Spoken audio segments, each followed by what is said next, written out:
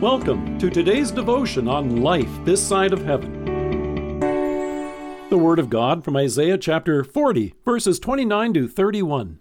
He gives strength to the weary and increases the power of the weak. Even youths grow tired and weary, and young men stumble and fall. But those who hope in the Lord will renew their strength. They will soar on wings like eagles. They will run and not grow weary. They will walk and not be faint. Gassed. Have you ever heard of this term? It's one of 10 new words that was added to Merriam-Webster's Collegiate Edition dictionary back in 2012. It's often used in the context of athletes, and it means to be drained of energy, spent, and exhausted. Sometimes you hear the term used when a runner is said to be so depleted of energy that there's, quote, nothing left in the tank. That's the kind of exhaustion that Isaiah describes so well in this text. What follows are words of tremendous encouragement that God gave to Isaiah to share with the people as they struggled during their exile in Babylon. However, if we're not careful, we may sometimes find ourselves watering them down into something far less impressive. When an athlete is tiring, they're often encouraged to hang in there and wait for their second wind.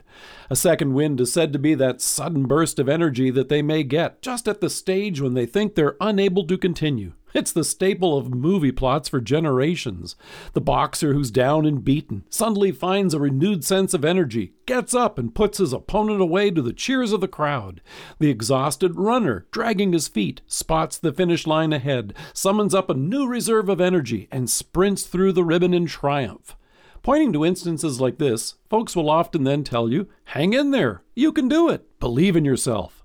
But the message that God gave to Isaiah was so much more than a pep talk. There are any number of reasons researchers have given to explain why athletes get their second wind.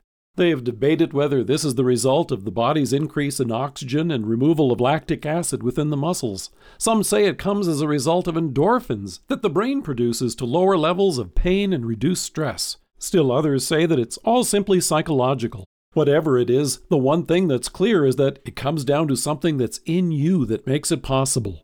While this fits well with sports, the situations you and I face in life are more than a game. What do you do when the circumstances in your life leave you feeling gassed? When they've left you drained of energy, spent and exhausted? When you've just lost a loved one? When family relationships are strained? When your health is crumbling? Or when you're overwhelmed with sin and guilt? How does it help to be told, hang in there?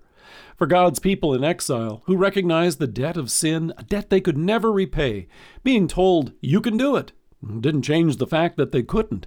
Here's why what God told them next is so much more than a pep talk. He began by assuring them, even as he assures us this day, the Lord is the everlasting God, the creator of the ends of the earth. He will not grow tired or weary. And then he assures us, he gives strength to the weary and increases the power of the weak. Did you get that? This doesn't come from any magical reserve within you or me. No, David sang about it in the Psalms. My help comes from the Lord, the maker of heaven and earth. In fact, it was when David's tank was empty that he came to realize this. Instead of searching for strength within himself, David was blessed to discover the strength that comes from God.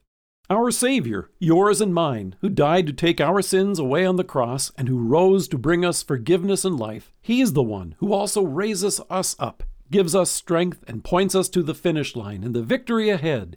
He does all of this in love for you. It's then, in confident faith, we can join to confess with Isaiah that those who hope in the Lord will renew their strength. They will soar on wings like eagles. They will run and not grow weary. They will walk and not be faint. Let us pray. Loving Savior, when life leaves me gassed and there's nothing left in my tank, fill me with your strength and grace. Point me to your cross and empty tomb and my eternal victory with you. Amen. Thank you for joining us. If you are listening to us by podcast or on Alexa, we invite you to browse the resources that are available on our site at lifethissideofheaven.org. God bless you and have a great day.